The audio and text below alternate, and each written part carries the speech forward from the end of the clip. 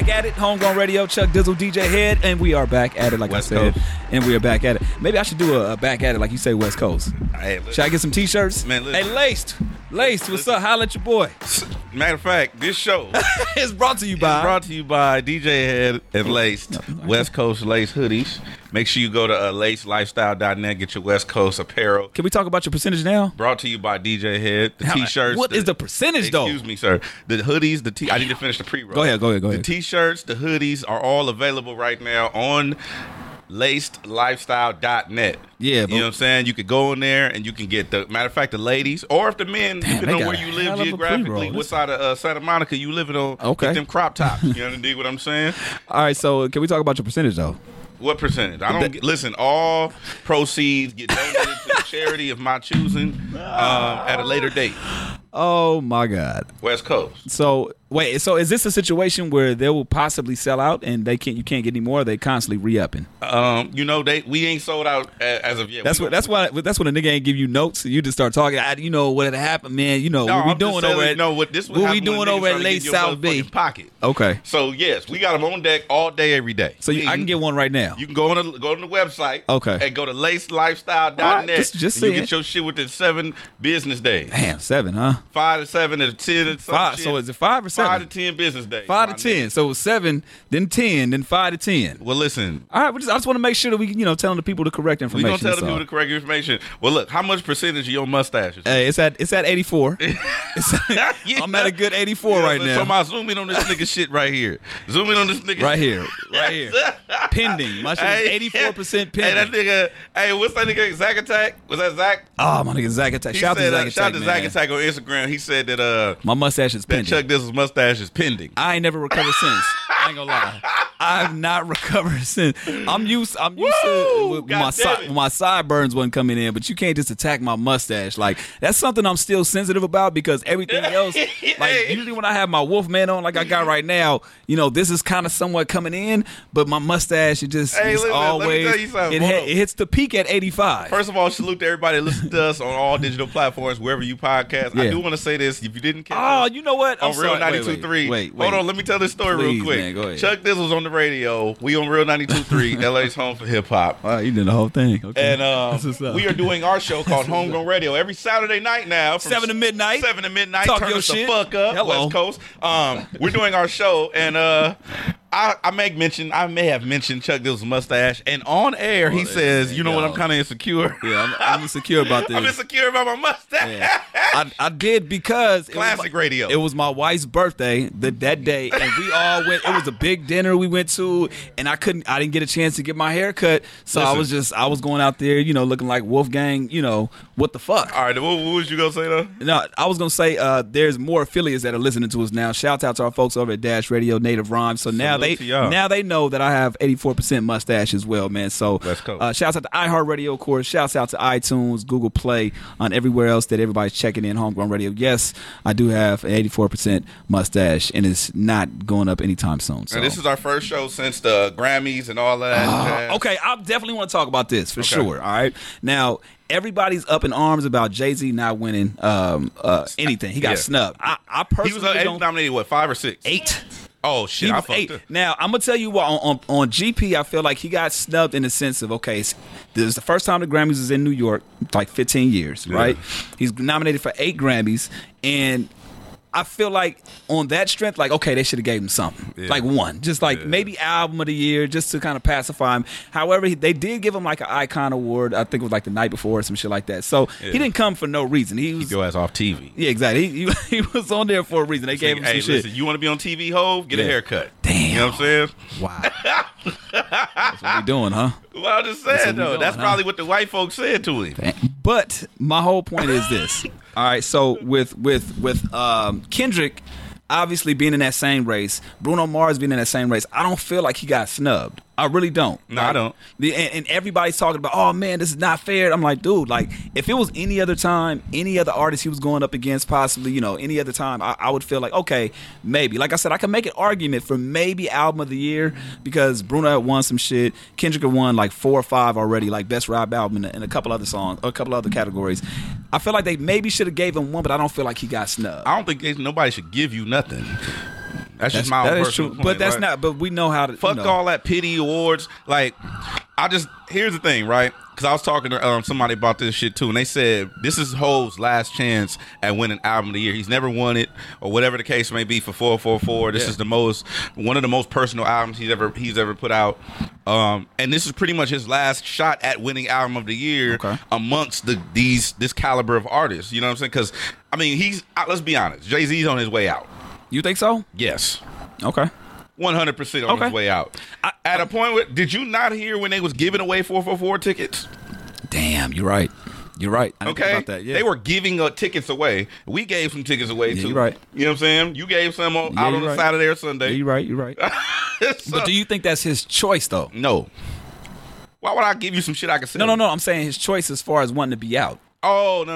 I don't know. I think he understands the climate, which is why I think he's doing things. If you notice, for 444, when Jay dropped 444, he didn't really do no press like that. He didn't hit the Breakfast Club. He didn't do none of the shit that he typically have done previously. Right. He did shit with the dude from New York Times. CNN. Right. He's on some other shit. Right. And he understands where he's at demographically. Right. Which also, I believe it gives him like a new territory in terms of hip hop. We've never seen hip hop grow up exactly, like this. And that's what I'm saying. He's always been a pioneer, trailblazer. He's always been innovative. He's always been the person to lead the pack on doing different innovative shit. He was the first person to do the Samsung shit. True.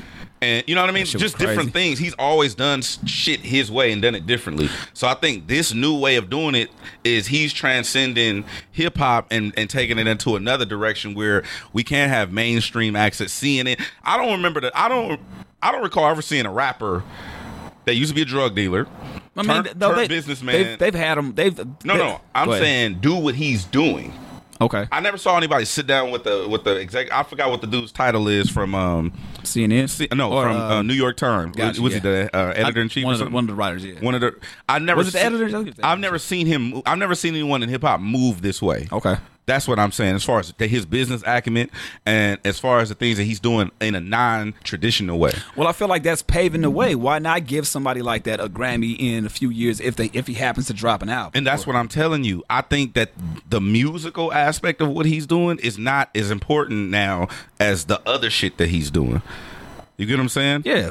But like the New York Times shit didn't have. I mean, they talked about his music, right? But it didn't really have nothing to do with his music, right? He was talking about life and business acumen and where he's going and his mental shit. Yeah. And then when he did the sit down with what's the boy that tried to steal artistic shit?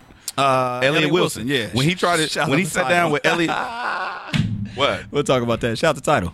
Shout out to Tidal. Yeah. You know what I'm saying? Pick up the Homegrown Podcast. Hello. Come on, you know what I'm saying? That. Maybe we won't. Hey, you can steal our shit for like 2 weeks and West then, Coast. hey. So anyway, West Coast. So anyway, damn, that shit just threw me off. My point is nobody's ever done what Jay is doing, which I feel like he's paving the way. So why not give a Grammy to somebody like that? Because the landscape. There's no Grammy category for that. Listen, music is changing. You never know the way shit. We'll create a category for doing cool shit outside of the studio. But the thing is, okay, let's talk about this then. And maybe I don't know too much about it, but in terms of Grammys, is it based off music?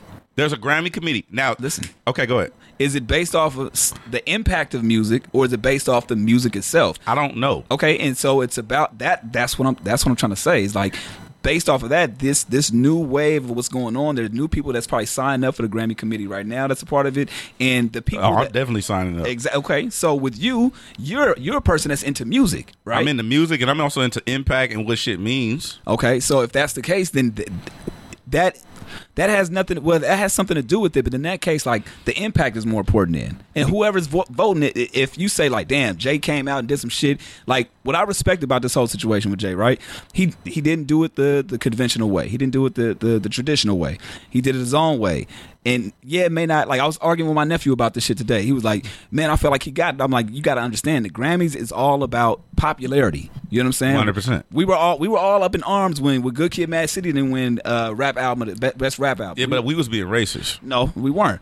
We were being keeping it solid. We saw Kendrick's impact on a local level and felt like it was on some national shit. And yeah, some people might have been like, yeah, okay, Macklemore shouldn't have got that shit. But Macklemore had a more popular fucking song, a more popular movement at the time. You know what I'm saying? Well, that's what I'm trying to explain now I'm trying to explain to you. My point being, we can never go off of popularity because popularity is dramatically dependent on numbers. And there are more white people than everything else. So just like in LA, you know how this shit works because we do our radio shit. We dictate the culture. We don't move it. Right. The what moves the culture is once people like what we're doing and then they adopt it or they adopt it or they start to duplicate it. Gotcha. So what I'm saying is if just going back to what you just said, if Good Kid, Mad City was the more impactful record, it's still not going to be the most popular, except in the communities where it's widely accepted amongst the urban community versus the more popular. If it's not popular amongst white people, it can't be popular nationally because there's just more white people. Is what I'm saying. Okay, what I'm saying is that I think that with the impact that certain artists shout out to my white friends. Happy birthday, Alex. Yeah, happy birthday, Alex. With the impact of I guess my whole point is that more people are being aware of what's going on. So therefore, you have more people like yourself, like out of this whole situation, because you threw some tweets out there. Oh no, I went in, right? Yeah, and somebody called you out. They said, well, "Why don't you sign up?" Exactly, and you're gonna do it, right? Yes. So which means it's gonna be one more person that's not outside the culture, so to speak. Agreed. That's going to be so. Just think about how many people have signed up and now are part of the process that weren't a part of it last year. That's going to be a part of it in the next 5 years. That may not have to worry about it being a popularity contest. It's more people that are within the culture and really see the impact. I really hope that that's the direction that we're going, and also which is why I'm saying that it may. I hear what you're saying. It's Jay-Z's last time, but it may not. Who knows? In 5 years, what the fuck? That motherfucker might run for president. You never know. And I do want to point out that who won Song of the Year was Bruno Mars. Yeah, no, it was Kendrick won Song of the Year. No, Song of the Year, not rap. Oh, okay. Song of the Year was Bruno Mars over Kendrick and Despacito. That's some bullshit because Despacito was the biggest song of the fucking year internationally. True. That motherfucker was on every goddamn that motherfucker got played on country stations. Yeah, that's true. That's true. You know what I'm saying? That is true. You ever seen a motherfucking redneck hillbilly dancing to Despacito? Bull riding motherfucker? No, ask him what Despacito. You heard this song? Goddamn Despacito. Goddamn, I heard them goddamn Despacito shit. Them motherfuckers bring that shit over the goddamn wall and got me singing it all motherfucking. I'm telling you, Despacito was the biggest song. So that shit broke records on streaming. That's true. And I don't know. Like, I think that I was arguing with one of my friends about this shit, and I think that Bruno Mars just made a song that everybody can dance to. Bruno Mars is a genius. I mean, he got his, alleged drug. What? Oh, okay. Coke allegations and shit like that. Sniff. But whatever gets the job done. You know what I'm saying? Anyway. So you're saying the cocaine was the reason why he won? I'm not saying that. All I'm saying is that so you said the grams to the Grammys. Is that what you're saying? From grams to Grammys. Hello. Wow. Shout out to Hove. That's what you're doing. Anyway. All right, so I guess I'm gonna just say this. I got called out on Instagram. Shout out to ugly ass Arrow. Arrow ugly as a motherfucker. AYRO. Yeah, but he called me out on Instagram. He's like, "Yo, if you got a problem with how they doing the Grammys, why don't you be a part of the voting process?" Like, and I hate when people that's not as smart as me, he got you intellectually outwit me. It bothers me. I ain't gonna lie to you. I want to see. I wish I could have seen your face the moment you read that shit. No, because I have a problem when people I look at as inferior intellectually outwit me. That's a real insecurity I got. Oh my god. You know what I'm saying? So. Who? You not here yet? Yeah, I hear. Curtis King is in the background, but he's not here yet. Grammy, people that sign up on that. Okay, all right. So he's a part of the Grammy. Turn his mic up. Whatever the fuck it is. Okay. I don't know. They can't hear him because he wasn't on the microphone. Okay, my bad. So he wasn't here. We didn't just hear that. Yeah, we didn't just hear that. Okay. All right. So anyway, Curtis King is here. He fucked the reveal up. Yeah, we don't do post production. But God damn it, Curtis King is here. Shit. Anyway, I'm gonna start touching on that. This is the second thing, and then we can move on. Okay. I want to talk real briefly about, like, we're speaking on insecurities. I have a real problem with these women and their insecurities and them dishing this shit off on other people. Because I noticed, like, in hip hop, right? Okay. There's a lot of this. What she like. I don't like how they pinning like Nicki against Cardi and all this stuff. I'm like, and Cardi, to my knowledge, has never really said nothing about Nicki. She don't want no problems. Is that what it is? No, not like that. But she. You just said it like it was. No, she don't want to, like, okay, for example, like myself. I'm a type of person, I don't want no problems. Like, I don't, unless you start some shit with me, Right. We can go there, but I'm not a natural person that wants no problems like that. I feel like Cardi's the same way. She don't want no fucking problems. Now, if you pin her up against the wall, like, okay, then you back her against the corner, she might show that fucking New York side. I think that me on my own personal opinion, I wish that people could just really embrace the next wave. Like if Nicki, she know where she's at in her career, and she know Cardi got the wave right now. Embrace that. But shit. that's boiling down to other people's insecurities. Actually, it's funny that you say that. That's why I said that. Safari was on, I think, Everyday Struggle before he started struggling. He was on there. Shout out to Everyday Struggle. She was struggling right now. You know what I'm saying? Some LA niggas on there. Man, straight West up. Coast.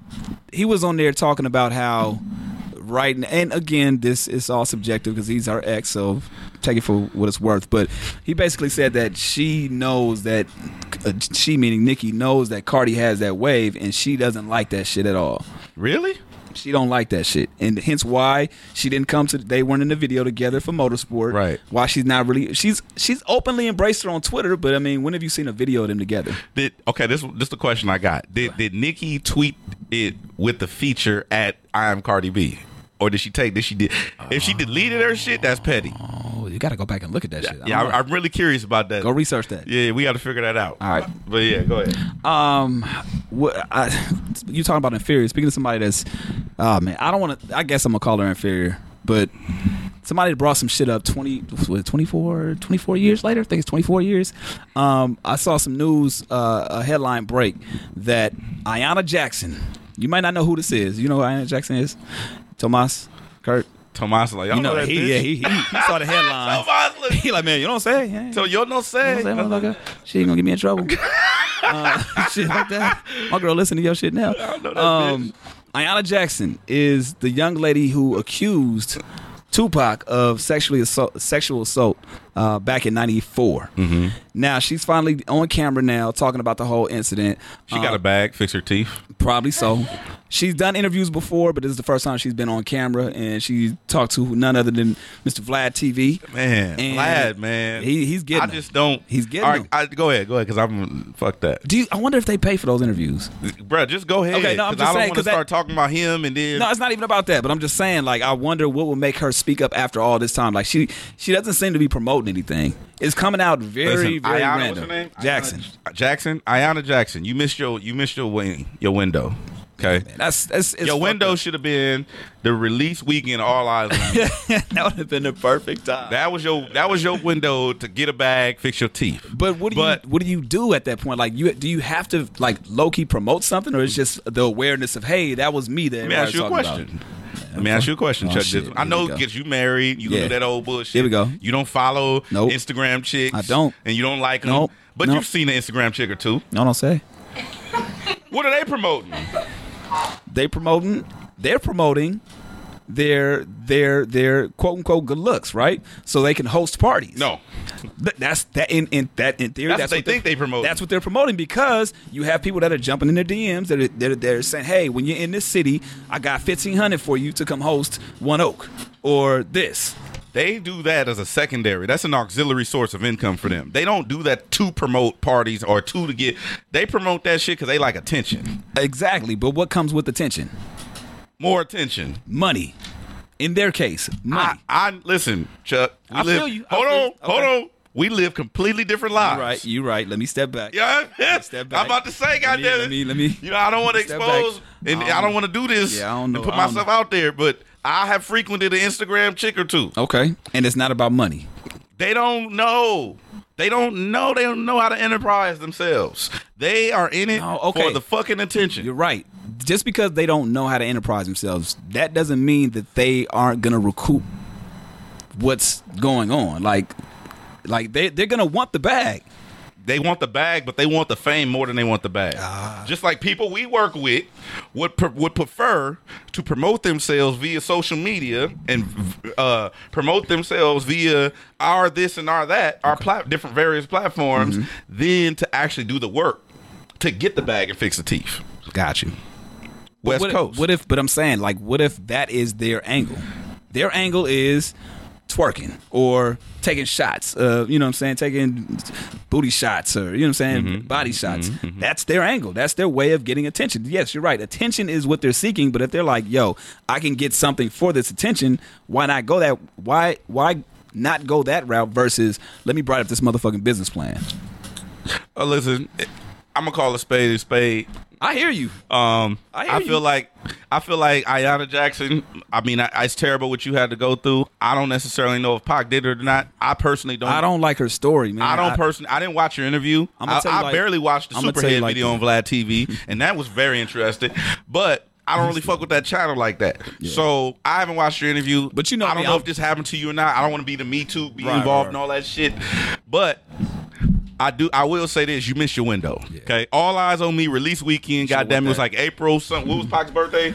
It was September. No, I'm sorry. June was his birthday. June something. That's when your window was. Hey, look, I'm the girl in the leopard dress on the wall. That was your window. Here's my story. You would have got a bag. Kind of like how that's what it was about. Kind of like how Michelet did it. Michelet, right around straight out of Compton. Right out straight out of Compton. She's West like, Coast. Nah. This is what really happened. Damn. Well. Anyway, you heard about your boy Blake Griffin? Yeah, fuck that. I'm a Laker. Lakers all day. West Coast. Shout out to Matt Barnes though. That's my nigga. He I was kind of surprised that they let him go though. Not gonna even lie. Like that's. Right now, I don't care. Clippers went back to JV. Hey, man. Hey, you know what it is? They got having budget issues. Huh? I think I was talking to our boss Doc Winter today about the Clipper shit, and he said that he thinks it's due to budget issues. He goes to a lot of Clipper games. He's he a big boss. He got the seats and all that, and he said that attendance is not really up to par at the Staples Center during the Clippers games, which they make it look incredible on fucking social media. Oh my God, it's to the rafters on fucking social media, but. You know what I'm saying? They try to sex play the Lakers like we ain't the motherfucking niggas with all the banners. Yeah, man, nah. Lakers still the number one team, and anybody that tell you otherwise is lying to themselves. All right, so look, I had to. I shot Clipper Darrell a DM. I had to give him the 1-800 number from Logic because I know he was kind of yeah. And I do want to point this out. That song that Logic did, 1-800, it's amazing. I just don't want to hear that shit. Okay? That's random as fuck. I don't want to hear that shit. I'm tired of it. And I understand what it represents. I know people that have died in tragic through suicide and all that shit. I know people personally. Yeah. But fuck my life. Yeah, man. I don't want to hear that shit no more. Side note, I mean, on that note, actually, if you want to check, we posted a video too, man. It was an old video from Montreality, but they chopped up a little clip from an interview with Ab-Soul, and he's talking about just encouraging people not to go that route. And I think it was really, really dope for him to talk about. He kind of got choked up in the middle of it, obviously, but check that video out on homegrownradio.net, man. It's a real dope little word from Ab-Soul, man. And speaking of somebody that knows Ab-Soul very well. That segue. I'm getting good with these segues. Yeah, that's all right. Kind of whatever. Radio Carson. He has my voice as well. The homie's been here. I think has the record. If not him, maybe Noah James. I'm not sure. That's been here at Homegrown the most. Right. The most features here at Homegrown Radio. Hey. Our brother, he's got the author fit on because he is an author now, producer. I don't know if he's a rapper anymore. We'll talk about that in just a second. He here at the hard bottoms on. He came in here with the motherfucking hard bottoms. He get the hard bottoms. And his mustache is at 100%. Man, swing the camera over to here, Tomas. We got I wasn't even gonna bring that up. Curtis King. What up, Kurt? What's up? What's the word? Hey, you in here looking like the motherfucking Black Panther Zamunda. Wow. King of emperors in this motherfucker. And more. All that. I feel it. I like that. He got the Blade Trinity fit on. I fuck with it. Getting them all, man. You know what I'm saying? Deacon King. King. Yes. West Coast. Now talk to us about this. I definitely want you to plug your shit because you can right now. This is what you're here for. Okay. All right. Okay. Despite what this man may say. Yeah. I'm gonna let him plug his shit. Yeah, plug your shit while you can. But the book, man. Talk about the book that you got out right now, and then you can go and pick it up if you like to, because we're gonna be on camera as pick well. up As the you book. said that, I got brought copies. There we go. I brought copies. So this book was a 2-year process called The Prosperous Hip Hop Producer. It started off when I made a video when I was going through a bunch of life changes. Yeah. And I made a video for YouTube. And if people don't know the story, I've been an artist for about 10 years. And I made a video called "The Biggest Lie in Hip Hop," where I Right. talked about.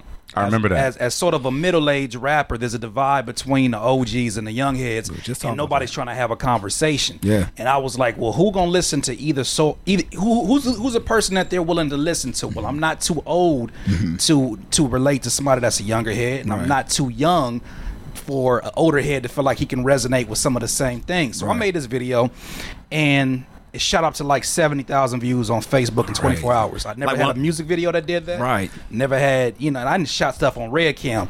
This video was me turning around my iPhone. And I sat there and had a conversation, 6 minutes. And in the midst of that video kind of moving around, I talked about a book that changed my life called The Go Giver. And I just was like, you never know with Twitter. You never know who you can reach. So I just shared it. I shared the video. The authors of the book reached out to me, followed me, and then went to the video and said it brought them to tears. And I'm like, your book changed my life. So in the midst of this, I'm not even thinking about a book. Then an independent publisher, named Maurice Bassett, just hits me up in my little contact form on my website, and I'm thinking like, this got to be somebody playing a joke. He said, I watched your video, I was touched, and I feel like you have a book in you. And I'm like, What? At the time I was 32, 32, maybe 31. But I was like, a book. I was thinking that's more Some when you sexual like shit. 40, 42. Well, I wouldn't Nah, think that. not but, that, bro. You got a book in you. but if that's where your mind goes. That's what you want. Okay. I was like, I got a book. When you think about that, you think about 40s, 50s. You think a I'm little thinking older. like when I have accomplished some things that somebody would want to pick up a stranger's book. I automatically go with age, but I feel you. You're right. Age, you're and you're I feel absolutely like, right. Because Right. even like when you think about Gucci Mane, you see his book that he has out. He's going through some Done a lot of stories that stuff, I want right. to see documented. I Right. want to hear his account on it. And so when he approached me with that, I had no idea. I just said, I said possibly. Mm-hmm. And so he kind of gave me some resources. The first thing for anybody that wants to ever write a book, write the table of contents first. Damn. And that was something I didn't realize how important it is. I wrote the table of contents because at first I was just writing about everything that happened in Carson. Man, look, Yeah. what Even happened I when I can woke up Hey, this today? what happened. Niggas got shot. Yeah. You know what I'm saying? It was scattered. Oh, this book would have been a blog post if it wasn't for that. So I was running off stories trying to think of like things that would be influential because I knew it was going to be about production. Right. Because the gentleman that approached me, he has a series called The Prosperous. So it'd be like the prosperous photographer, the prosperous DJ, the process life coach. Got you. And he wanted me to do the prosperous producer. So I'm thinking like, okay, well, my prosperity comes in the form of the business that I decided to take on after I sort of went the opposite direction of the industry. That business is the prosperity, but there's a story of how it got there and what it looks like, what success looks like for individuals in 2018. Yeah. Is it always just the person with the credits, or Yeah. is it always this? And so as I went through the story, as I had all of these chapters lined up, I just started literally getting on a tape recorder and ranting them out. That's what he told me. Ran out these chapters, and then once you have sort of these rants, now you can sit down in front of the computer, write them out, and then go into detail on the sections that you didn't go into much detail Right. about. Got you. So then I did that, and then it ended up being where I did less and less from the tape recorder. 2 years later, the majority of the process was the editing. I had a great editor, Chris Nelson from Seattle. Great editing, and he helped me through the process. But it's hard to believe that this is sitting in front of me, that I can like physically give somebody my story. Yeah. Within this book, 240 pages. It got QR codes that basically, as I'm telling you a story, and I say, this beat battle had this influence on me. Oh, before you turn the page, pull your phone out and watch the video of the beat Oh battle. shit! So it's kind of like a smart. I like that. A smart. I like. Hand me one of them books, Tomas, please. Here you go. So you can actually experience what's going on versus just read about them or go from your perspective. You can see it firsthand. That's the beauty of living in 2018. Oh, my God. Is that somebody can use that QR scanner and go straight there. Ah, I see it. Yeah. Straight to the stories. It says scan the QR code to hear the super. Show them on the page. Maybe if you're You looking wanna at see this this right right here, now, Tomas? see if you can scan this real quick. Get a little perspiration real quick. It's a you know real what I'm saying? QR code. Yeah. That's really innovative. I fuck with that. Gotta have that. I like So- that. I like that fusion of modern, and then also going back to what you said about what y'all was just talking about, age. Yeah. I think we put an age on books because we think it's an old thing. Absolutely. Yeah, We yeah, related to, oh, look at that old nigga over there reading on the Right, book. right, But right. I didn't get into books either until I started really paying attention to I really started to want to be informed about things that, and people who are serious about informing people write fucking books. That's what they do. That's what they do. I mean, honestly, you got to think about it. If you take all of your compilation of Facebook posts, these long-winded posts, and even like if you're a blogger, you've probably already written a book. It's just all over chapters. It's all over the fucking place. It's that scatter shit you were talking about. And I'll tell you, I've read a lot of books, that I've come across that interest me. But the books that I know that have been massively successful, like there's one that right now it's an orange book that you see in Barnes and Noble, and I think it's called The Subtle Art of Not Giving a Fuck. I love that book. Mark Manson. Amazing. Shout out to Mark Manson. Yes. But see, that's how books have to be made for it to be a newer thing. So as I read those books, as I read books by Gary Vee, where he's literally talking, like I can hear his tone in the writing. Right. 100%. That's the kind of stuff you need for this generation. That's Exactly. To consume it, It can't be like the old textbooks we came up because I didn't want to read those. Right. It took me getting out of school before I started reading. As crazy as that sounds, I didn't like reading in school. Right. Only thing I liked reading was like The Catcher in the Rye. That was the only thing. But when I got out, I started reading textbooks where I was like, okay, these are people actually talking to me just through the platform of this. And so that spawned the audiobook, which that was a 16-hour process. I did the audiobook. You did it yourself? The publisher took care of all of this. Bet. I'm thankful that I had that assistance along the way. No, I'm saying, did you voice it? Oh, I voiced it, yeah. I like that. I got to tell my story. No, the thing is, like, I got stories of when I got first press. Is that available right now? It's available right now. Not the audiobook. Okay. That's mid-February. He wants to focus. It'll be out by the time people see this. It'll be out. Okay, yeah. He's focused right now on that paperback, but there's going to be a hardback. There's going to be the now audiobook. Explain that before you move on. Explain the difference between a hardback and a paperback, because I don't know the fucking difference. Yeah, well, hardback, those are literally usually in limited supply because it costs more to make.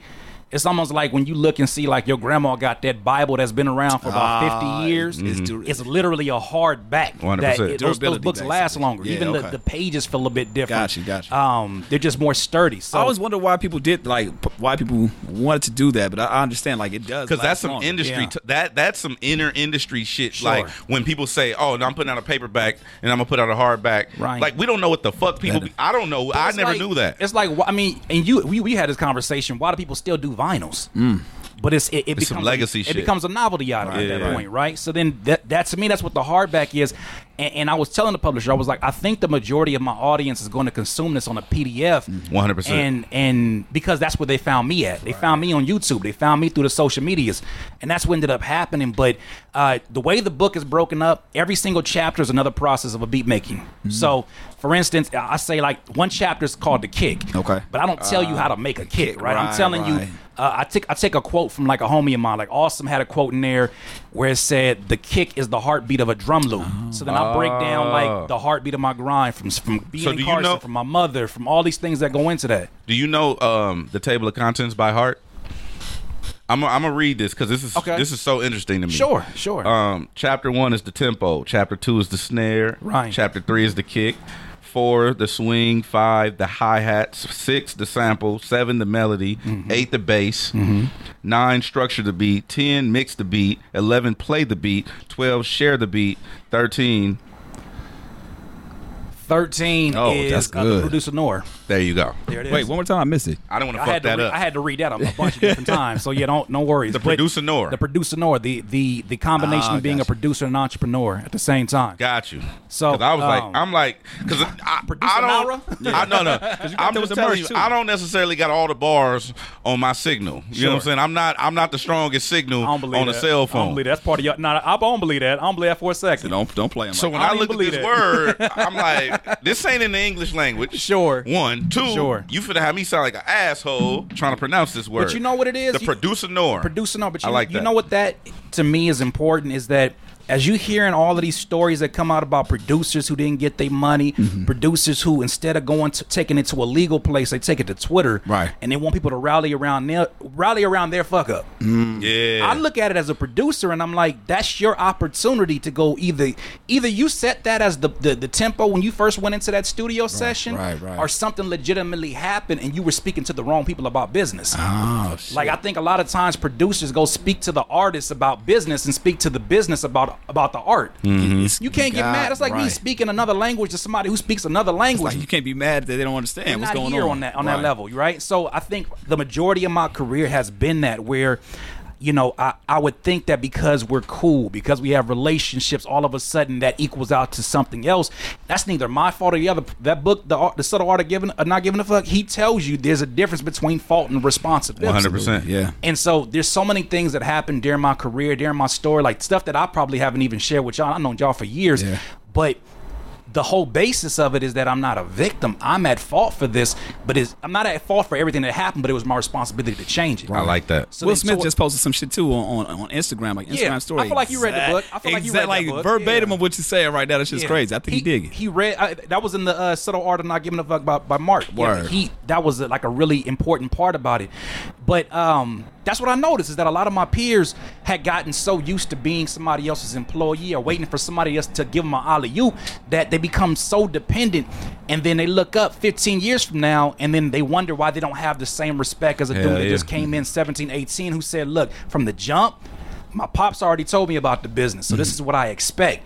When you set the bar low, you can't expect for things to fly over it because people have a good heart. Yeah. And I think that that's the reason why that's so beneficial, not just to producers, but for anybody who wants to build something from the bottom. It helps them realize that, you know, there's going to be a lot of nights where it's just you and a nightlight. And there's a lot of folks around you that, even folks that love you, who they're not, if you're not given the vision, you know, you're not given the responsibility. And a lot of times when we get the vision, we get so excited about it. We want to share with everybody, but it's not everybody's vision. Yeah. So many times I tried to share, like, man, I see this generation of producers, of folks who are making their money offline, who are servicing other independent rappers from here to Germany. And I didn't know what it was going to look like, but that's what ended up being CurtisKingBeats.com. And that's what segues a book to even make any sense. So now as I do that, I tell you, when I tried to go back to the music for Somersault, and it did well, you know, that Somersault and Jubilee Year both went number 4 on the iTunes hip hop charts. I didn't feel like I was in the right. It didn't add up. It didn't add up. I felt like an employee again. You still weren't fulfilled. I was not even just the fulfillment. The fulfillment is I could find it in that, right? Okay. I think the fulfillment is a personal thing. You made an excellent post about that the other day, Head, about this is all made up shit in our head. This happiness thing, all of these things that we think we're entitled to. Is you're not guaranteed nothing. We're creating these things in our minds. So, you know, one of the people I study is Tony Robbins, and he says 2 things that actually make us happy and fulfilled. You know, there's things that we all desire.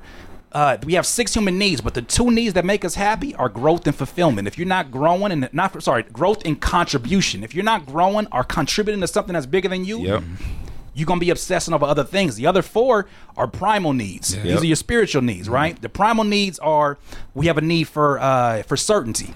We want to make sure that when you turn the light on, Right. come on, right? Yeah. We have a need for uncertainty. We like surprise birthday parties. Right, we like right. all these different things happening. We have a Happy need. early birthday to Lupe. Happy real birthday, quick. Lupe. Yeah, happy birthday. Yeah, it's early birthday, Lupe. We have a need for significance. We want to feel significant.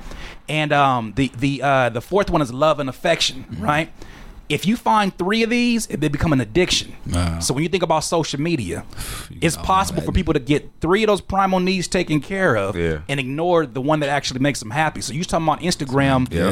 You know, Instagram, I don't want to call them thoughts, but Instagram young ladies who get out there, you know. Instagram young ladies. Who get out there. Here's the thing about it. You're satisfying the need for significance. You feel significant because you got a certain amount of followers. You get certainty by putting up, you know, very like scanned pictures. Right.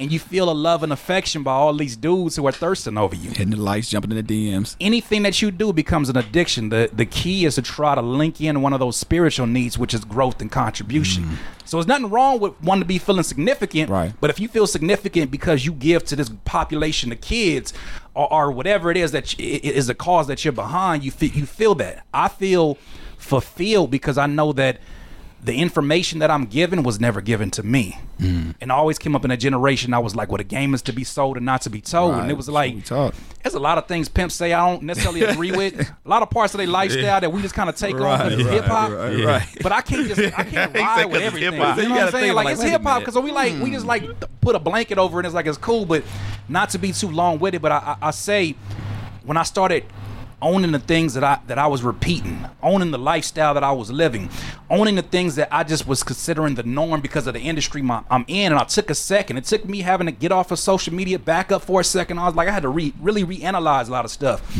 You know, that's when I realized that, you know, we are only given the time that we're given. Yeah. Well, I definitely want to talk about your purge from the social media. You cleansing yourself from that, because I know that's got to be one thing. You're not yourself. better than us. But before that, man, chapter Just 11. you. No. West Coast. Chapter 11, play the beat. When I think about placements, I try to put myself in the mindset of what the artist needs. That's from the homie Siege, producer. Now, we were talking about people getting their credits. You obviously gave him credit on that, but does he get a percentage of the book? What, for that quote? Yeah, for that quote. I mean, he get a percentage of the text message and a thank you. He definitely got a percentage of that. No, I reached out to folks, and I reached out to THX. You know, even like this folks who are quoted in that book who probably don't even know. Like even like Salad. Salad said something real crazy about hi-hats. He was like, the energy of a beat changes when the hi-hats come in, and it's stuff that I latched on to. Even Jay Business. I ain't talked to Jay Business in years. Yeah. But he had a quote where he was like, the character, the snare is the character of a beat. And I was like, this is a brilliant things that I've seen either on Twitter or just having conversations. Right. But I think these, you know, I would rather share the homies' quotes. Absolutely. No, I got you. Than a bunch of stuff out here that, you know, that we've already recycled and seen. Right. Yeah. No, I only bring it up because I think it's the irony in production, and you know, you hear all this stuff right now as far as who's getting credit for what and not. You know, that's always the conversation with production. I think think that's just funny as well. Oh, the irony of the credits exactly. of the credits. Just I feel you. Like, okay, well, no, I gave you a credit now, but the credit I'm talking about, I want some change in my pocket. Like, bro, like, come on, man. Yeah. And so let's talk. Oh, no, I want to know about your walk away from social media, man. Yeah. What was your? I somewhat kind of know the decision to do that, but I really want to go through the process of how were you able to do it, and the temptations that came along with it, and going back into it. Well, I'll tell you this. I'm glad Head said what he said, because I think certain people may feel a sense of like, I'm better than you by being able to step away from it. Oh, y'all are the sheep. Y'all still own that. And that wasn't my decision at all. It wasn't some hierarchy in my brain that said I need to do this. It just, life got crazy, and I can't really speak to all the details, but life got to the point where it's like I just kept seeing my name getting slandered. And it was in the midst of some of the greatest news that I have ever experienced. The fact that, you know, my lady is having a baby. I'm having a son. Congratulations. And congratulations to you as well. Man, thank absolutely, you. Absolutely. But in the midst of all this going on, it was like a lot of things that, you know, obviously my life was going underneath a dramatic change from what people were used to seeing. And in the midst of all of this, my grandmother passes away. Oh, shit. When I'm seeing my name being slandered, and the thing is, like, it's not even just the slander from where it came from. That don't bother me, because I expect that. But it's sort of the people that fall in line with it and just kind of like take it on face value. Right. It just gets to the point where it's like, what are we doing here on this social media? We're not socializing in real life. What's going on here? I got to step away. Right. And stepping away wasn't I'm gonna take a 30-day fast from social media. It wasn't like something I didn't think to even share the story. But every day that I took away, and I decided, okay, instead of using this day, and some folks probably don't even realize, I forget the name of the app, but there's an app that traces how many hours you stay on social media. Wow. Right? And so when I got that app, it was an eye-opener. I didn't even want to see the numbers no more, because it was like 12 hours of my life were dedicated between just 3 social medias. Crazy. And that was just from checking it constantly. Like, 'cause how many times do we check it and don't even like acknowledge that we're checking? It's like a habit now. Yeah, It is. It's habitual, daily very routine. habitual. We'll get into a room, and if we don't know nobody, Boom. Boom. Yeah. we're not even looking for nothing. Right. And so Sometimes when even without that, it's a habit for sure. it's just what we do. So when I got that app and I saw that the app literally was kicking me off of social medias anyways. Yeah. But then every day that passed by, I started consuming books, and I started realizing, you know, one thing that I read was that when you wake up, it's a bar. When you wake up, your brain moves in 10.5 wave cycles every morning. And what that means is that whatever comes into your attention span within the first 10 minutes is literally going to determine the mood of your day. Wow. So if the first thing you do is grab a cell phone and somebody's on the other side of the world or other side of the U.S. and they're like, today is a shitty day. You automatically That's affected. the first. Not automatic. Not yet. It happens after you get up. You stub your toe on the bed. You're like, that sucks. You go to the bathroom to brush your teeth. The toothpaste gone. You're like, oh, whatever. Right. You try to put your toast in. The toast burns. Damn. It just happens to be one of those days. You get in right. traffic, somebody cuts you off. You know what? This is a shitty day. You haven't even got to work yet. So the first You only an hour into your day. you're only an hour into your day, and then on top of that, as if it wasn't bad enough that you consume that from the jump, at lunchtime after you at work, you consuming more of it and getting a double dose of it. You So that re-upping. ends your day out. You re-upping. I'm saying, so when I looked at it from that perspective and realized how much damage I was doing to myself, because although I was happy about where life was going, I wasn't happy about some of the things that I was seeing. I wasn't happy about, you know, some of the goals that I had laid out in the way that I wanted to see sort of this purpose that I'm walking in now play out. It wasn't playing out the way I wanted to. And so when I took that time away, you know, I read a lot of books, and I always remember when the story of Marvin Gaye took the 2-year spiritual hiatus off, and he came back, and that's when you got, you know, what's going on. Yeah. And then he got back into this world, and then it wrapped him up once again. But I look at that and I say, you know, I learned a lot from just the clarity. The conversations I were having were more quality, because it wasn't just 140 characters at a time with the homies. It was like, I'm gonna get on the phone, I'm gonna call them. Yeah. I'm gonna see what's up with you. Yeah. And I'm gonna ask you questions you probably don't get asked on your daily, because it's just work, family, social media. So now with that, like, because I totally get that. I'm Sure. all the way with it, but I also feel like, just playing devil's advocate, because you're an artist now, an author, you're of the industry in a sense, and now Right. a lot of what you do with your business is online. Sure. So you have to log on to, you know, check who's buying beats, you know what I'm saying, all these things, right? You know what though? That's what that month showed me, is that because of the line of work that I'm into, I've been convinced that I have to be on social media. So you're saying you don't? I don't. Okay. And it's not, I don't even think that just applies to me just being this unique person. Doesn't have to be on there. What I realize is that everything becomes work.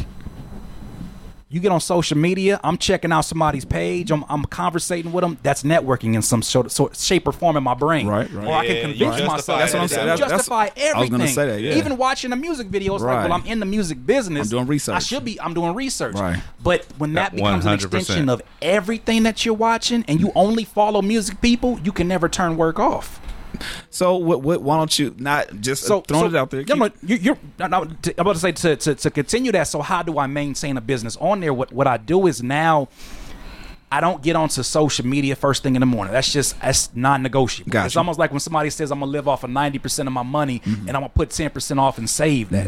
People are like, you crazy? You need 100% of your money. No, you can live off of 90%, Right. and not buy the stuff you don't need. So when I look at social media, I say no, none in the morning.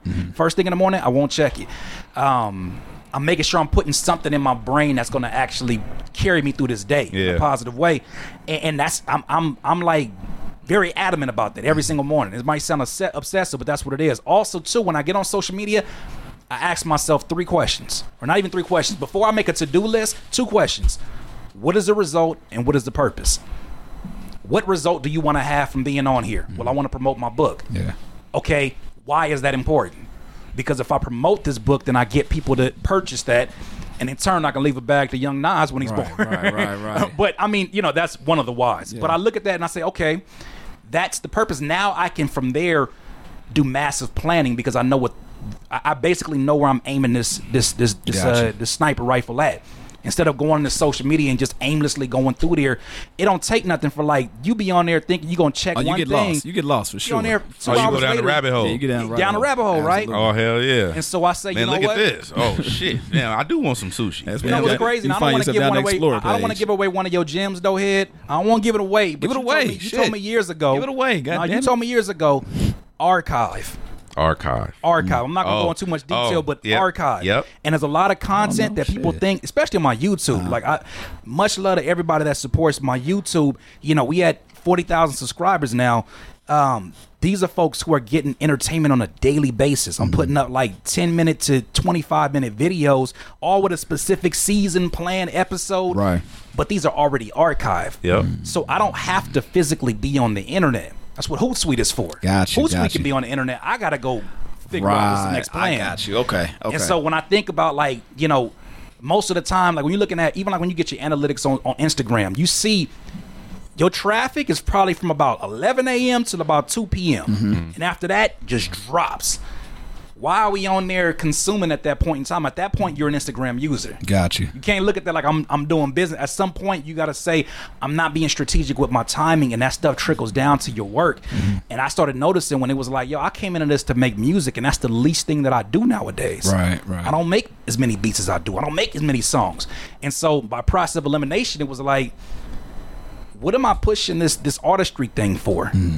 It's for vanity at this point. Yeah. So you know better than the Instagram models. I wasn't. No, I wasn't. I wasn't. At this point, it's like it's about, you know, so if it's not a deliberate plan, I'm walking around aimlessly. And for me, it was like, I love music. I always love music. I love creating music. But if there is not money behind this situation, if there is not a specific, where are we going? Right. It's like jumping in the car and just driving. He's putting the GPS. You put it in the GPS. And driving because you a good driver. Right.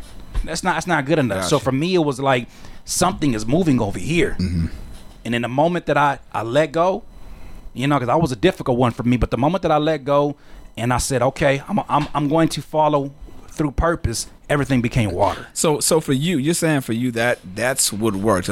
So why not in the morning say, you know what, I know I want to search this. Right. You know, I want to search inspirational quotes in the morning. Right. When I jump online versus saying, let me cut it off entirely. Because the way that these social medias work, they're a lot more deliberate than they let on. These algorithms, 100%. Facebook is here to literally keep you on Facebook. Yeah. But they're not here to keep you on Facebook with things that you think you like. Yeah. They know what we like more than we know. Yep. Crazy. That's why, like, it was crazy. It was a time where I was like, man, I feel like somebody's dying every single day on my timeline. No, that's just what Facebook shows me, because they know that I'm going to go down my timeline and slow down.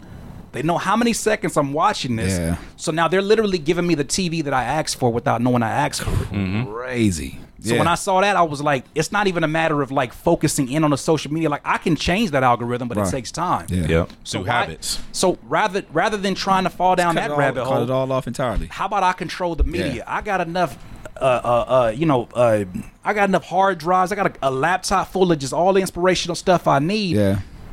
Why not go ahead and control the station again? Because Yeah. I feel like now these websites are being altered in a way where they're not the bad guys. Yeah. That's what they're supposed to do. Facebook wants you to stay on Facebook. Yep. Instagram wants you to stay on Instagram. Yeah. And that's why Facebook bought Instagram. Yeah. They want you to stay between those two. That's why when you leave, you go check a link out, it still has that blue branding at the top of Facebook, because you're still on, like, don't get it twisted. You still on Facebook, bruh. Yeah. Like but that's what I'm saying, is that understanding that and understanding that they are in a business for themselves as well. I gotta pull back. Yeah. I gotta pull back and realize that, you know, one thing that we don't speak enough about, especially in hip hop, I think now we are, is mental health. Yeah. And so I put myself in a place where, by my own doing, my mental health was deteriorating. Damn. And it wasn't nothing dramatic. It was just the fact that I felt like I was becoming stupider. Damn. So how The more I feel like that a lot of times too. We talk about this. I literally went through, like, about 6 months ago. Maybe 6 to 8 months. No, it was about 6 months ago. Right before the summertime, I went through this period, what you described, and like I was going crazy. Yeah. And I felt like that. Like I was like, man, but every 6 months I go through a transition where I feel like I'm stagnant. I feel like I got to do something. I was like, and I'll hit him and, you know, different people and be like, bro, like, I'll just be irritated and don't know where the energy is coming from. But it's literally because I'm starting to not be able to articulate myself verbally, because I'm consuming so much just stupid shit that it's like, I feel like I'm really getting dumb. Like, I'm getting dumb. Right. And I'm like, I pride myself on my intellect. Yes, you so do. again, going back to my fundamental, you know, what it takes for me to operate on a daily basis, like, oh shit, like my immune system is being attacked. Yes. And I'll tell you, even in addition to that, what you describing and what I've come to learn, that moment where you start feeling like that irritation has come out of nowhere and it needs to get out, it's the same. It's almost, and it's in a way the same irritation you get when you outgrow your shoes. there's some growth that got to happen. Yeah, exactly. That's why growth and contribution are the things that make us happy and fulfilled. Like, how many times have you been growing at something and been sad about it? Damn. No, Yeah. not You know what really. I'm saying? How many times have you been given to something that's bigger than just what you represent? Like right now, I'm not Chuck Dizzle from the radio. I'm just me, Right. and I'm giving to this person that is in dire need of what I can supply. Right now, it's not about my name. It's about what I'm giving. There's been so many moments that I've had over the last 3 years that became that. And so, you know, when people see me now, I know it's folks that probably think I didn't lost my mind or whatnot. And I can't. That's human beings. But at the end of the day, you know, Gary Vee always says it too. He says the moment that you happy, you won. He said you can stop watching my videos. Exactly. When you happy, Absolutely. if you That's what I happy love doing about what you're Gary doing, you know. Vee, yeah. And I see, that's funny because like Love it, man. Instagram lets me know my homies that like the same Yep, stuff I'm yep. liking, and like I see all the time that you liking the Gary Vee stuff. But it's like, I don't know, that's what we're here for. Ultimately, I mean, we do make this whole happiness thing up in our minds, but we do pursue it. So let me ask you this then, because I was on Instagram Live, Okay. and a lot of these things, a lot of those videos I post come from those Instagram Live conversations, Right. But even like I think I was talking to Lupe about it, our producer, and I was talking to a couple other people about it, where it's like you're not entitled to anything. Sure. So where do people get this ideology from that I'm supposed to be happy? I'm supposed to find somebody that loves me. I'm supposed to find somebody that's not gonna cheat on me. I'm supposed to, be vegan. I'm supposed nigga, you made this shit up in your mind. All this is manifested in your mind. Yeah. And somehow you place the burden on the world. So like, how do you like? Is that the same concept? I think it's a lot of our instinct. It's the same concept, but I think it's a lot of our instinct. We want to be offended. We want to be offended because it reminds us that we're alive. When we get angry, that reminds us that there's still things that make us feel alive. Yeah. That's why you get people who are trolls on the internet. They like you coming with that energy. Reaction, yeah. Because like, man, somebody got that energy with me. Right, Because my mama don't have that energy with me. She don't care about nothing I'm into or doing. I can sit here and watch YouTube for 12 and 18 hours, but if I say something to him, I get that energy I was looking for. Yeah. Because I see them like laughing and like get happy about that. So I started realizing, okay, that's an energy issue, and it's also a need to be offended. One of the books I read during that 30-day hiatus is a book called Unoffendable. And at first I didn't get it because I thought it was going to be like, because it's a Christian author. I didn't know if it was going to be like all scripture and what it was going to be, but dude was like he really gave game on it. And one thing he said is that the next time you run to get angry, the next time you run to get offended, realize that whatever you are being offended by, you made the choice, first of all, right? You got to own that you made the choice. Somebody spits on you to make you wet. They don't make you mad. You're making that choice. Yeah. Okay, that's a hard concept for a lot of people to grasp. Somebody spit on you. They make you that wet. makes you wet. It don't make you. It don't make you mad.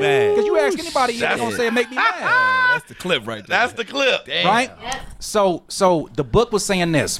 Before you rush to be, because we're in an era now where like motherfuckers got a problem with the Christmas cups. Listen, I'm DJ the Head. Starbucks I cups. remember that. People have a problem with me. Yeah, it's like, come on. But see, that's what I'm saying. Like they're offended by everything. Here's the thing about it though. Whatever we are angry about, on some level, we've done it.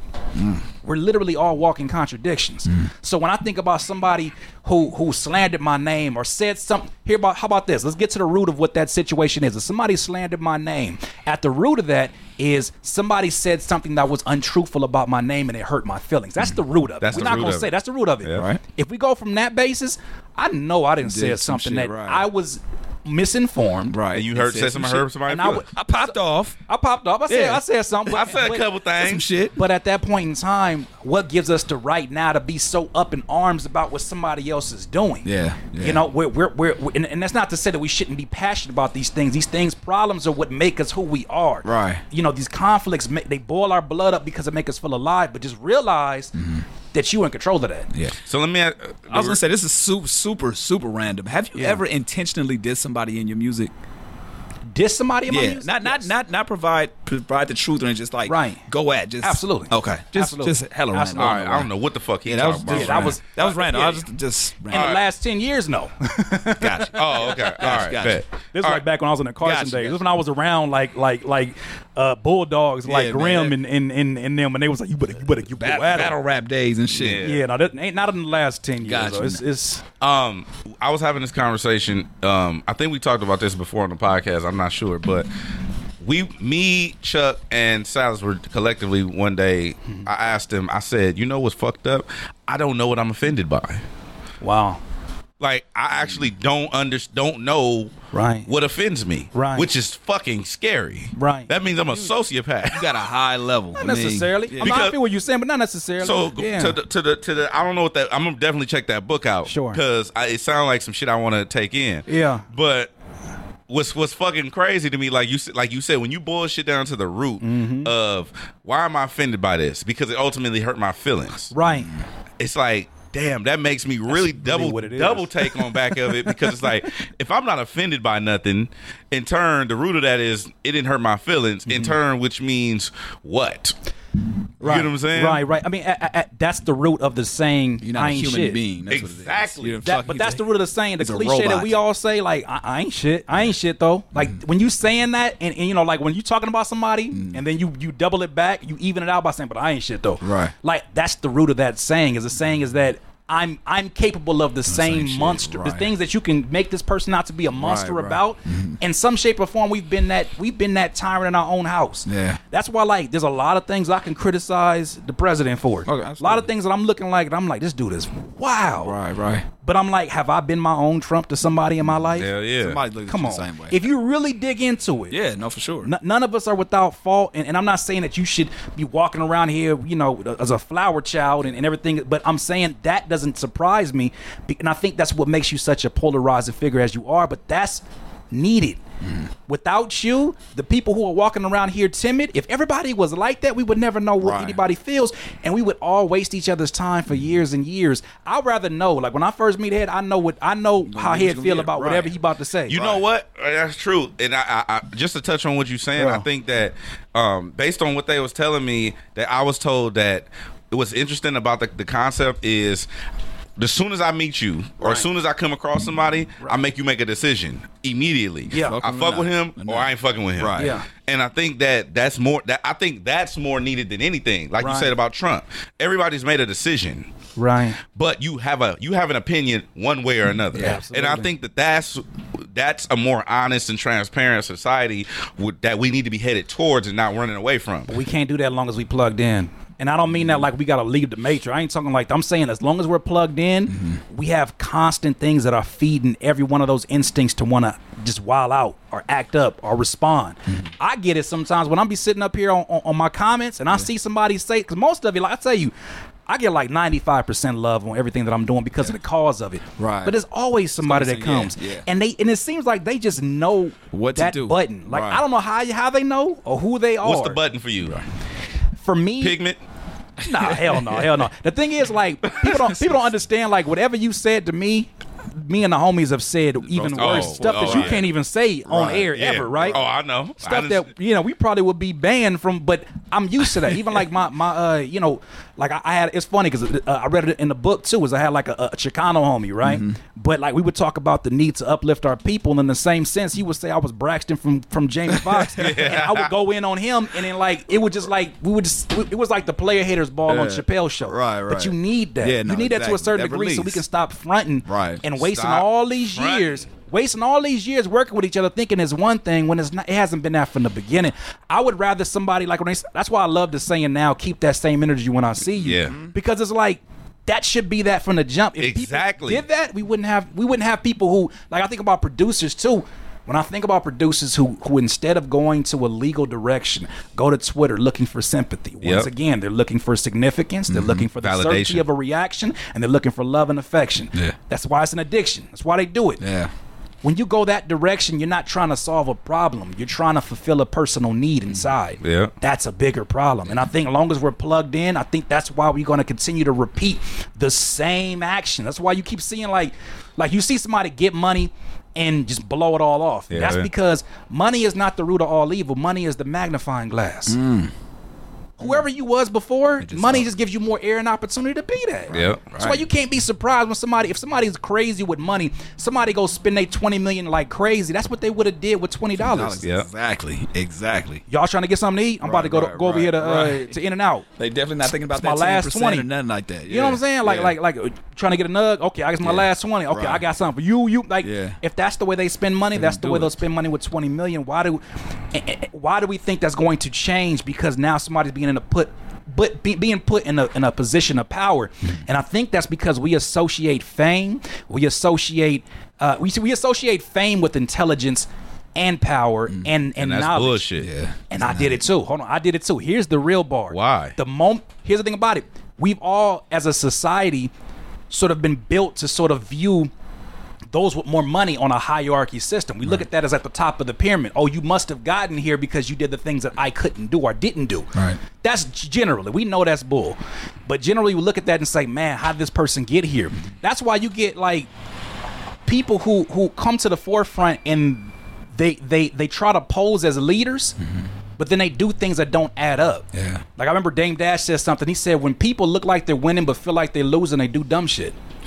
How many times do you see that? Hell yeah. Folks that you like, yo, bro, you out here winning. Yeah. And I can relate to it because I've been in a situation where it was like career-wise, that's why the project I did, Jetpack on Even, existed.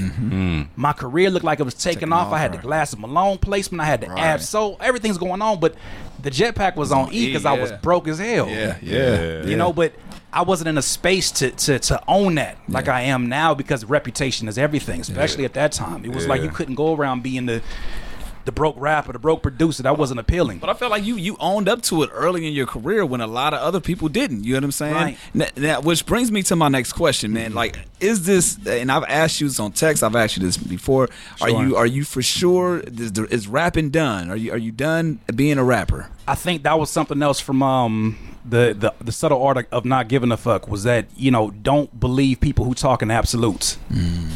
I can't say that. Okay. From something I've been loving to do for so long, but what I can tell you is that I'm more driven by what I'm doing right now. Right. But if a situation comes where I feel like I have a concept and I want to pull it together, I can't say I wouldn't do that. Right. But right now, I can say 100%.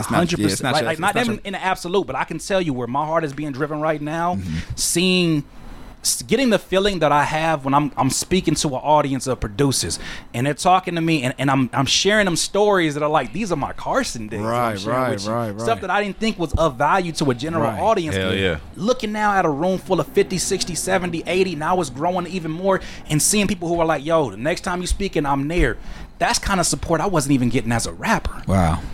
I would be naive to believe this is working, so I must just go back to the music and then take this energy back over there. Like even the fact that my album was number 4 in the iTunes hip hop charts, I know that that's not solely driven by music. I also know that I don't suck. Yeah. You know what I'm saying? I know that I put my Right, work in and I make right. quality music, but I know that that wouldn't have been available to me had I not built the trust of an audience that said, look, you never ask us for nothing and you give us all this game. What do you want? Right. We got you. I want to be I want to chart on the iTunes charts. Yeah. Cool. We'll give you 2 number 4 albums. What's next? I got a book out, and really, I just want to share my story with you. I'm not after just your money. Like that's not what it's about. But at the same time, it's my moral responsibility to ask for, basically, to be successful. That's my responsibility to my family. That's my responsibility as a man.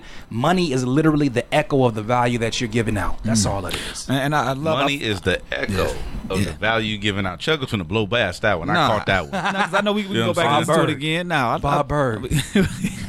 Bob Berg make that one. Nah, but I feel like Bars. you've always been this type of person from jump, and that's why I fuck with your energy from off top. Right.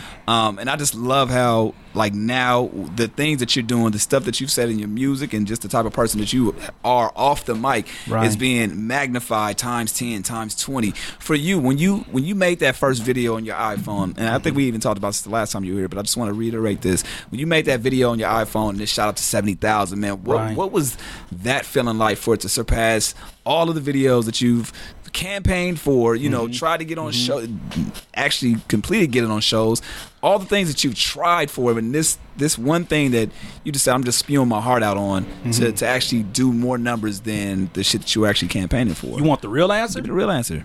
I don't was want no angry. bullshit. And I said again, I was angry. why?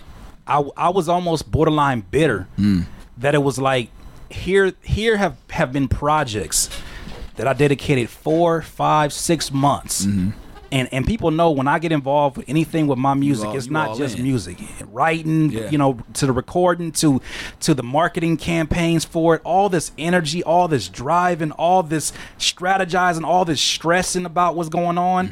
And it's like it gets out there and the numbers it does is the numbers it does. Right. For a video that I switch around on my iPhone and that's what takes off, at first I was angry. I was like looking at this like what the hell? Like I've given you cameras that are $10,000 cameras to shoot this song that y'all was supposedly so vibing with. I was angry. Right. But then when I realized, okay, what is this for? Who is this for? It's not about you. When I had to continue, like, because the thing about it was I didn't just have a wake up moment. Like me going to the Tony Robbins seminar in San Jose a few years ago when I stopped eating meat and all that. That wasn't just oh my God, my life changed. Your life don't change in a moment's instant. And I think that's important that you say that too, because a lot of people think that when you talk about the getting away from social media, that the next day you're gonna have this epiphany. It's like, no, that like, bro, happen. You are who you are. Yeah, you are who you are, and it took 32 years to get here. At that point, 32, 31 years to get here. I got a lot of things I gotta work out. Right. I'm still working out. Right. And I'm still not where I want to be, but I'll tell you, I'm a lot closer than I was 2 years ago. And I knew that when I knew that I could feel peace at knowing that even if I push forward, the people that I expected, and that was another problem. My expectations are my responsibility too. If I expected this person to support what I'm doing, do this or do this, I've already set myself up for a bitter response or anger or depression, whatever comes from that. When I got that in check, and then I realized everything is icing on the cake, and I realized the abundance, because that's the one thing too, is that I really wish that, and this is wishful thinking, but when rappers get signed, I wish the first thing that they would go through after coming from some of these crazy impoverished neighborhoods and coming up in an environment that teaches you scarcity, that if you got something and I don't got something, that means that I'm missing out on something. That needs to be the first course after getting signed. Financial literacy is cool, but if you don't get that part intact, financial literacy ain't gonna mean nothing, because you still gonna operate your business by that scarcity mindset. So the moment that I stopped, looked around, and I said, like I remember it was one time where something crazy hit me financially, and I stood up like a crazy man, and I yelled at God. I was like, God, I'm too smart to be this broke. I said, what does it break? What's going on? How am I here again? And so when I made the decision, I said, you know what? This stuff is my responsibility, one. And two, when I realized that I'm more in control than I give myself credit for, and that it's not about me.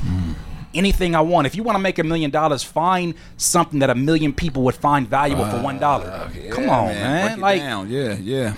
If that's what it's all about, I can give you all kind of value. Here's the thing about it. When I first started doing these videos, and even when it comes to the book, because I'm sure people looking at me, there's producers that I've looked up to that don't have a book, and they're looking like, well, who are you to write a book? Here's the thing about it, and I got this for one of my favorite podcasts, is that in a courtroom, the expert witness is somebody that knows about a particular situation that the majority of the people in the room don't know about. How many times am I an expert witness in a room full of producers? I may not be the most elite in terms of fame, but I'm the expert witness in a lot of places. And I didn't do that like going in there saying I'm the expert. It just happened where people would ask me questions. It's like, I actually went through that, so this is what you do. And then being around so many intelligent people too. That helped. That helped tremendously, being around great mentors. I'm thankful for the mentors that I had. From even like, especially like a Salas. Because I think that he was probably the most recent person that inspired me along this road, because there was a lot of times where I was like, and it's not a shot to nobody, but there's many times we will go into rooms and I'm like, we're the most intelligent ones in this room. But we're vying for the business and the attention of other people. And they're the ones that get to make the decisions. Why is it like that?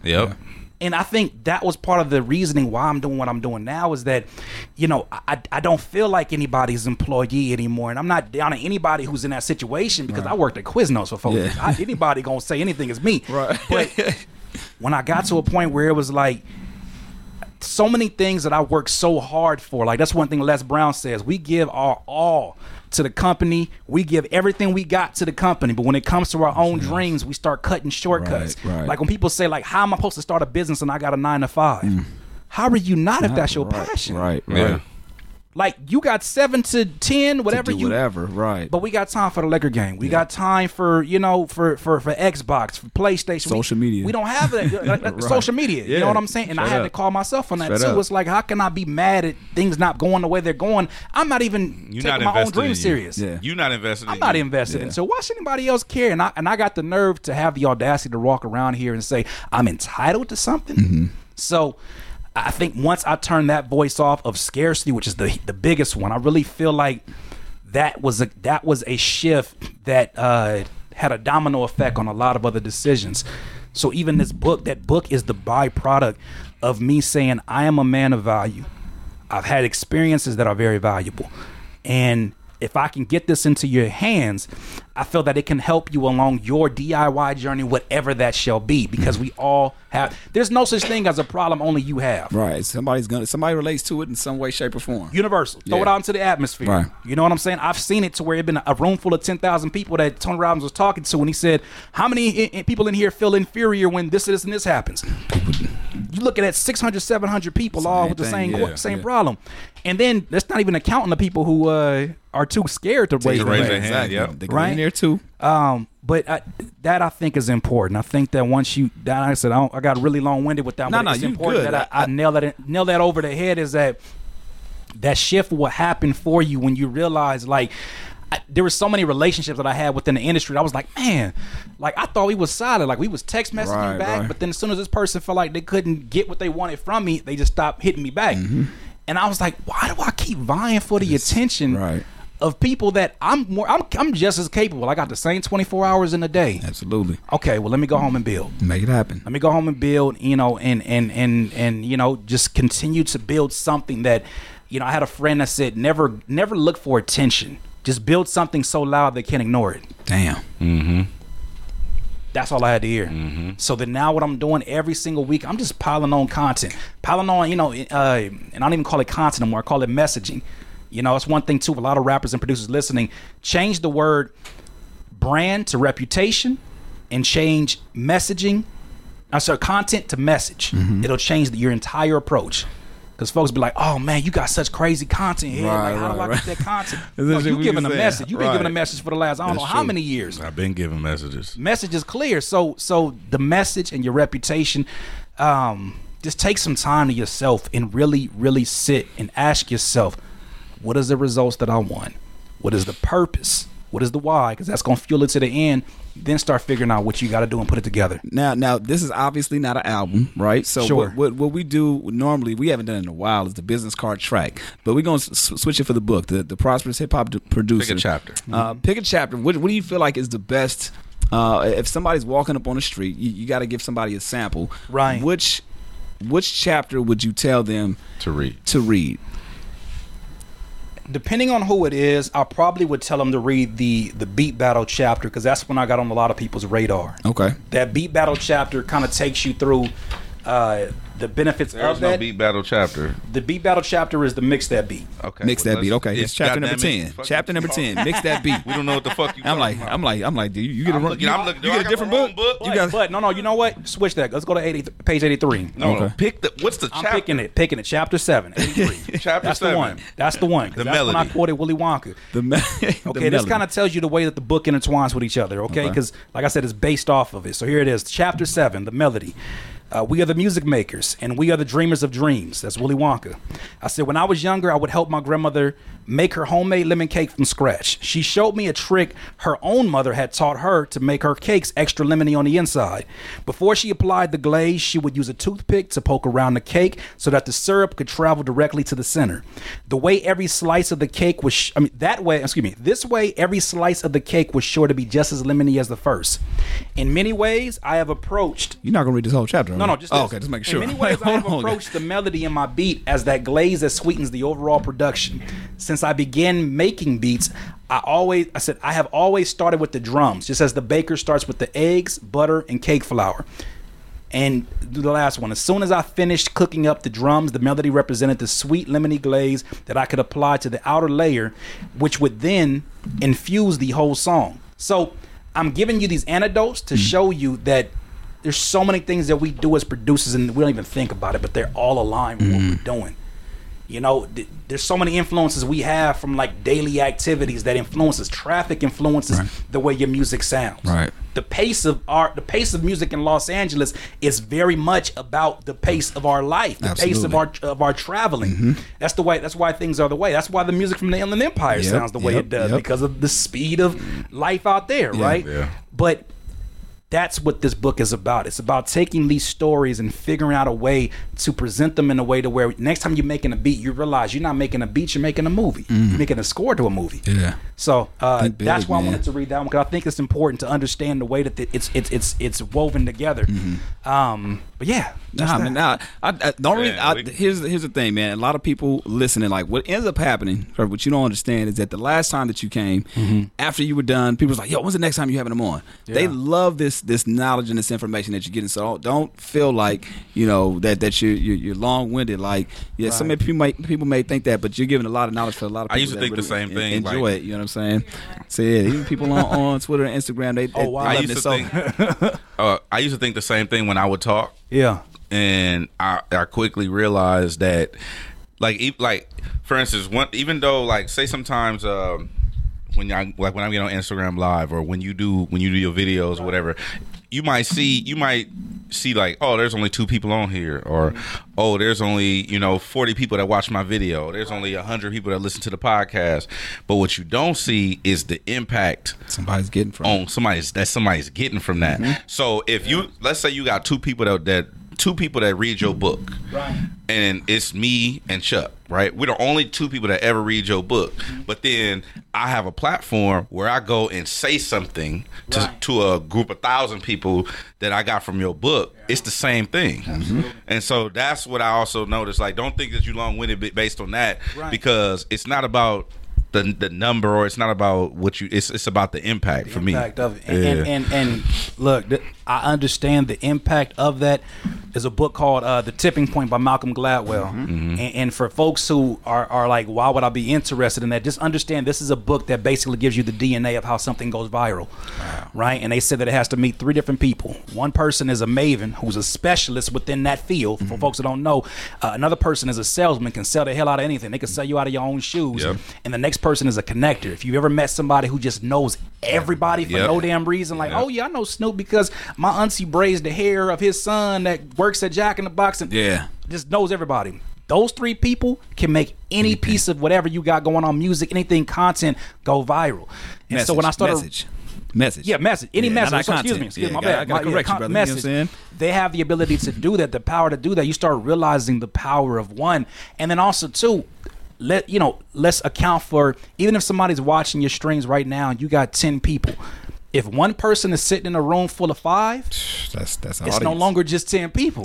You know what I mean? So I try to take that into consideration, because it's funny, like when you come up in this game, everybody, your mindset as an artist, and I don't know if you're necessarily taught this, but your mindset is, man, as soon as I meet so-and-so, it's on. I'm gonna give him my music, I'm gonna politic with him. I don't know who came up with that shit. We get that too, man. Once y'all play the radio, my shit gonna bang. But here's the thing about it. The people that have made the most impact in my life are generally the people who are either in charge of the people that I thought I had to connect with, or the ones behind the scenes that you don't ever get to see. Right. The ones that make the biggest impact on my life, even when you read through the book, like I do mention, my first studio sessions, going over to TDE Studios and the impact it had on me, but it wasn't necessarily meeting Kendrick and meeting Ab Soul. Right. That was the tipping point. Yeah. It was Tiff's Top Dog. Right.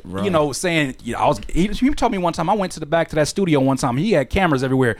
He said, I almost shot you. Damn. I said, how you doing?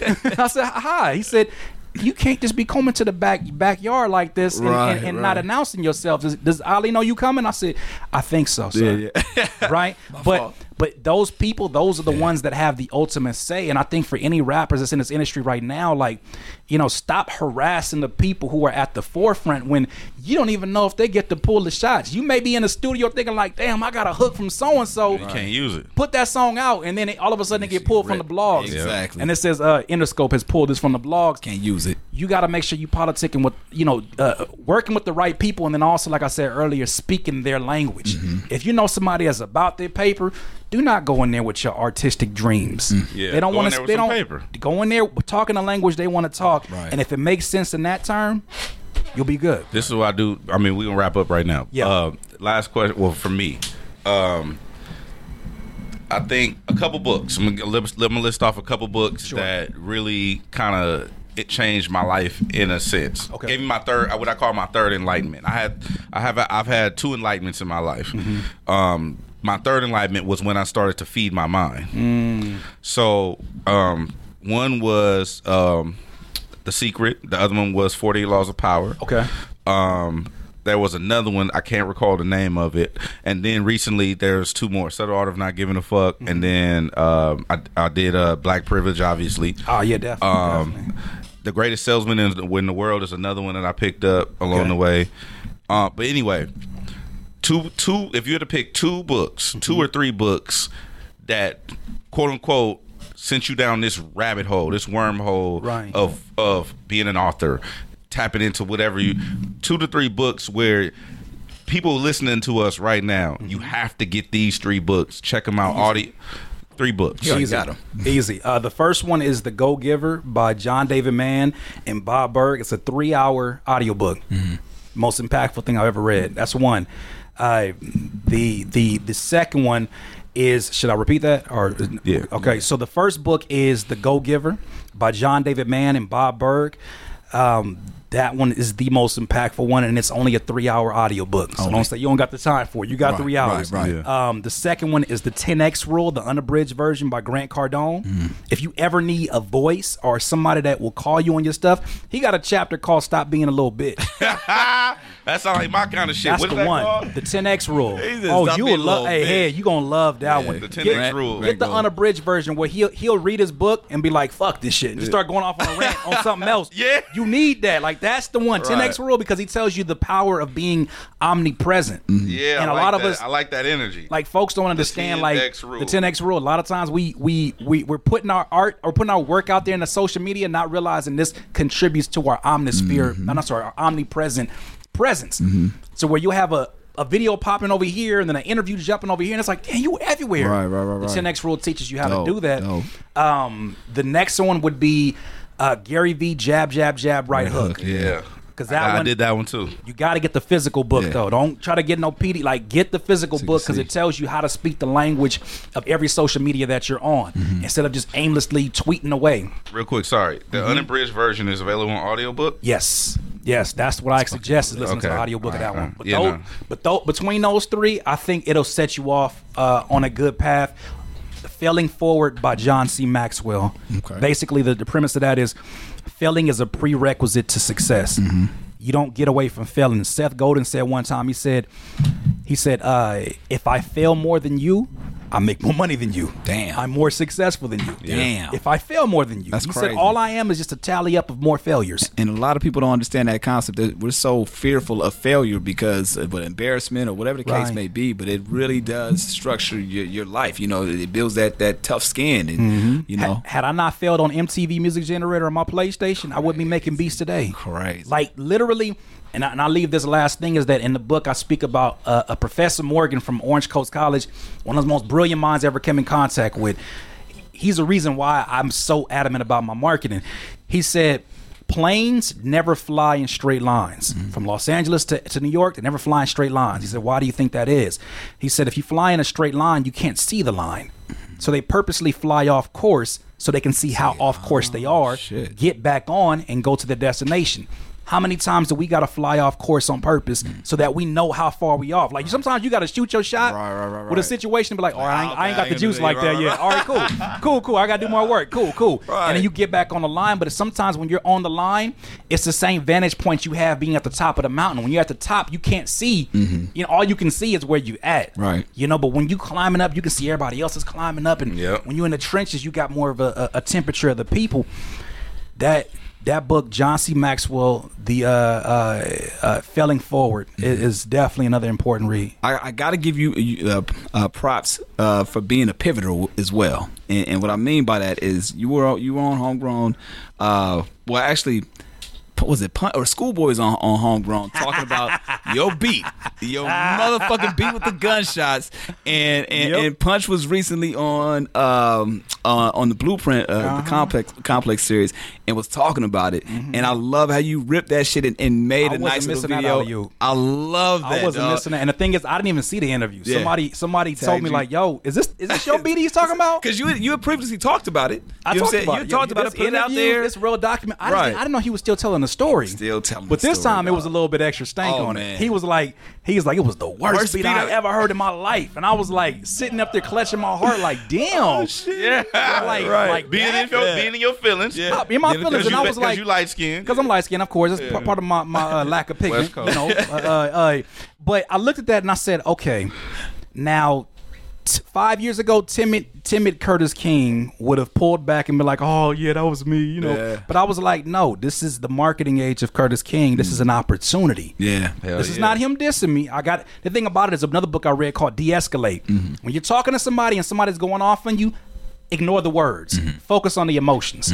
Because that's what you really got to get to. Because the moment you talk to somebody and they're going off and they say, like, you feel, you not even say insecure, you're saying, right now, you feel really disrespected.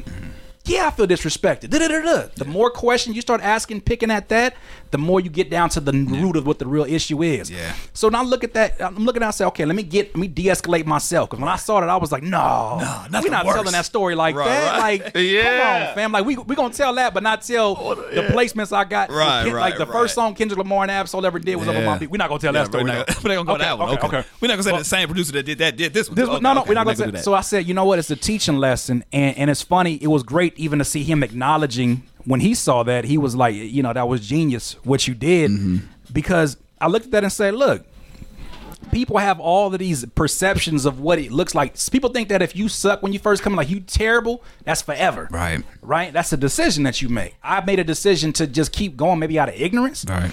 But I kept going, and I said, you know what? Let me flip this situation and say, here's the marketing lesson to learn from this. I did, you know, a video that I have branded on my channel called Curspirations. I got like over 300 of those videos.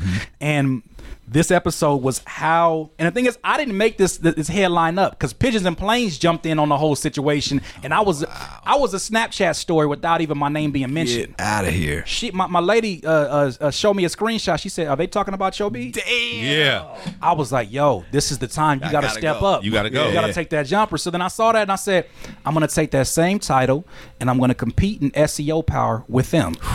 And so I took it and said, how a whack beat got Schoolboy Q a record deal. So I said, how my beat got Schoolboy Q a record deal. That's a story they told. Right. Okay? Put that up there. The video did 30,000 views in 24 hours. Oh, shit. Damn, dog. Opportunity. Yeah. The thing is, most of the time we make these decisions, you just got to show the hell up and do what you do best. Yeah, man. If I was in my emotions, if I was on Twitter like subbing or something, like, oh, you gonna tell that story? Yeah, for that one, for real. Missed opportunity. Missed opportunity. And then on top of that, that ended up being like the greatest promotion for a book coming out. Hell yeah. Because in the next week, it's like, wait a minute, so there's more stories? Right. What else? So thank you. I can tell you what else. Thank you for that opportunity, my good sir. The props. Goddamn it, Curtis King. Goddamn, you know what? My beat making journey from grandma's patio to a six-figure business. Before we close out, I do want to. I'm gonna just give you a hand clap. Wow, you don't get that. You don't get that. You know what I'm saying? And I never get that. And I'm gonna say this. And I'm gonna say this to you. And I'm gonna say this in front of the cameras and publicly and all that. West Coast. That'd have been classic. Right. That was it. That's it. I really respect where you at in life. because I was there the whole time. I saw the whole shit. Yeah. I saw the mountaintop and I saw the plane crash. Yeah. You know what I'm saying? I saw 2 plane crashes actually. So you know what I'm saying, with no survivors. Still picking up debris. You know what I'm saying? They ain't found the black box. You know what I'm saying? No, it's facts. It's facts. You know what I'm saying? Only. But It's this facts. right here, Yeah. I'm gonna get. You know what? I'm gonna buy the. I'm not gonna read this. I'm gonna be honest with you. Okay. I'm gonna get the audiobook because that's how I consume my content. For sure. My messages. Your messages. That's how I consume my not message. content no more. But How can people get it though? I do want you to sign this though. I got you. Please. Curtis King Beats /books. Okay. And that's plural. Because Why we not will Curtis be doing King more Books? Go on and spell that motherfucker one more time. Curtis King, CURTISS, King, KINGBEATS.com, Beats / books, Okay. BOOKS. Now, right now, the paperback will, depending on when this is available, the paperback is available on Amazon. By mid-February, you're going to be looking at the PDF version. You're going to be looking at the audiobook that was read by me, and the hardback version. Kindle's going to be available. Much respect and thanks to Maurice Bassett Publishing, because they made it available. So now I got to start lining up book signings and more events like that. You know, talking to these Barnes and Nobles and letting them know, look, you got a local author in your neighborhood that's doing something positive, and it's not me just, you know, running off crazy rap stories. Like, this is coming from a very unique place that may be worth looking into. Well, it's been dope to see the journey, and we always look forward to continue this conversation because it's not going to be the end. And I love it. I love it each time, and every time you come back, it's bigger and better. It's a new message, and we hear, man, a homegrown homie. I do want Curtis to say King. this Go ahead. before we close out. I'm on my GoDaddy account. I'm buying CurtisKingBooks.com. Run it. So You should. That's opportunity. I'm recognizing opportunity, and it's all fun and games. But That make you feel like you're taking advantage. You know what I'm saying? I'm really on my GoDaddy buying this You motherfucker. stupid. I just want to let y'all know. It's going to be the black market. CurtisKingBooks.com is where you can go to get all your Curtis King shit. You a and fool, and if he wanted, he could buy it from me because I recognize opportunity. Yeah. West Coast. West Coast. We're going to catch y'all next time, man. Homegrown Radio, Chuck Dizzle, DJ Head, and the homegrown homie, Curtis King, and we about.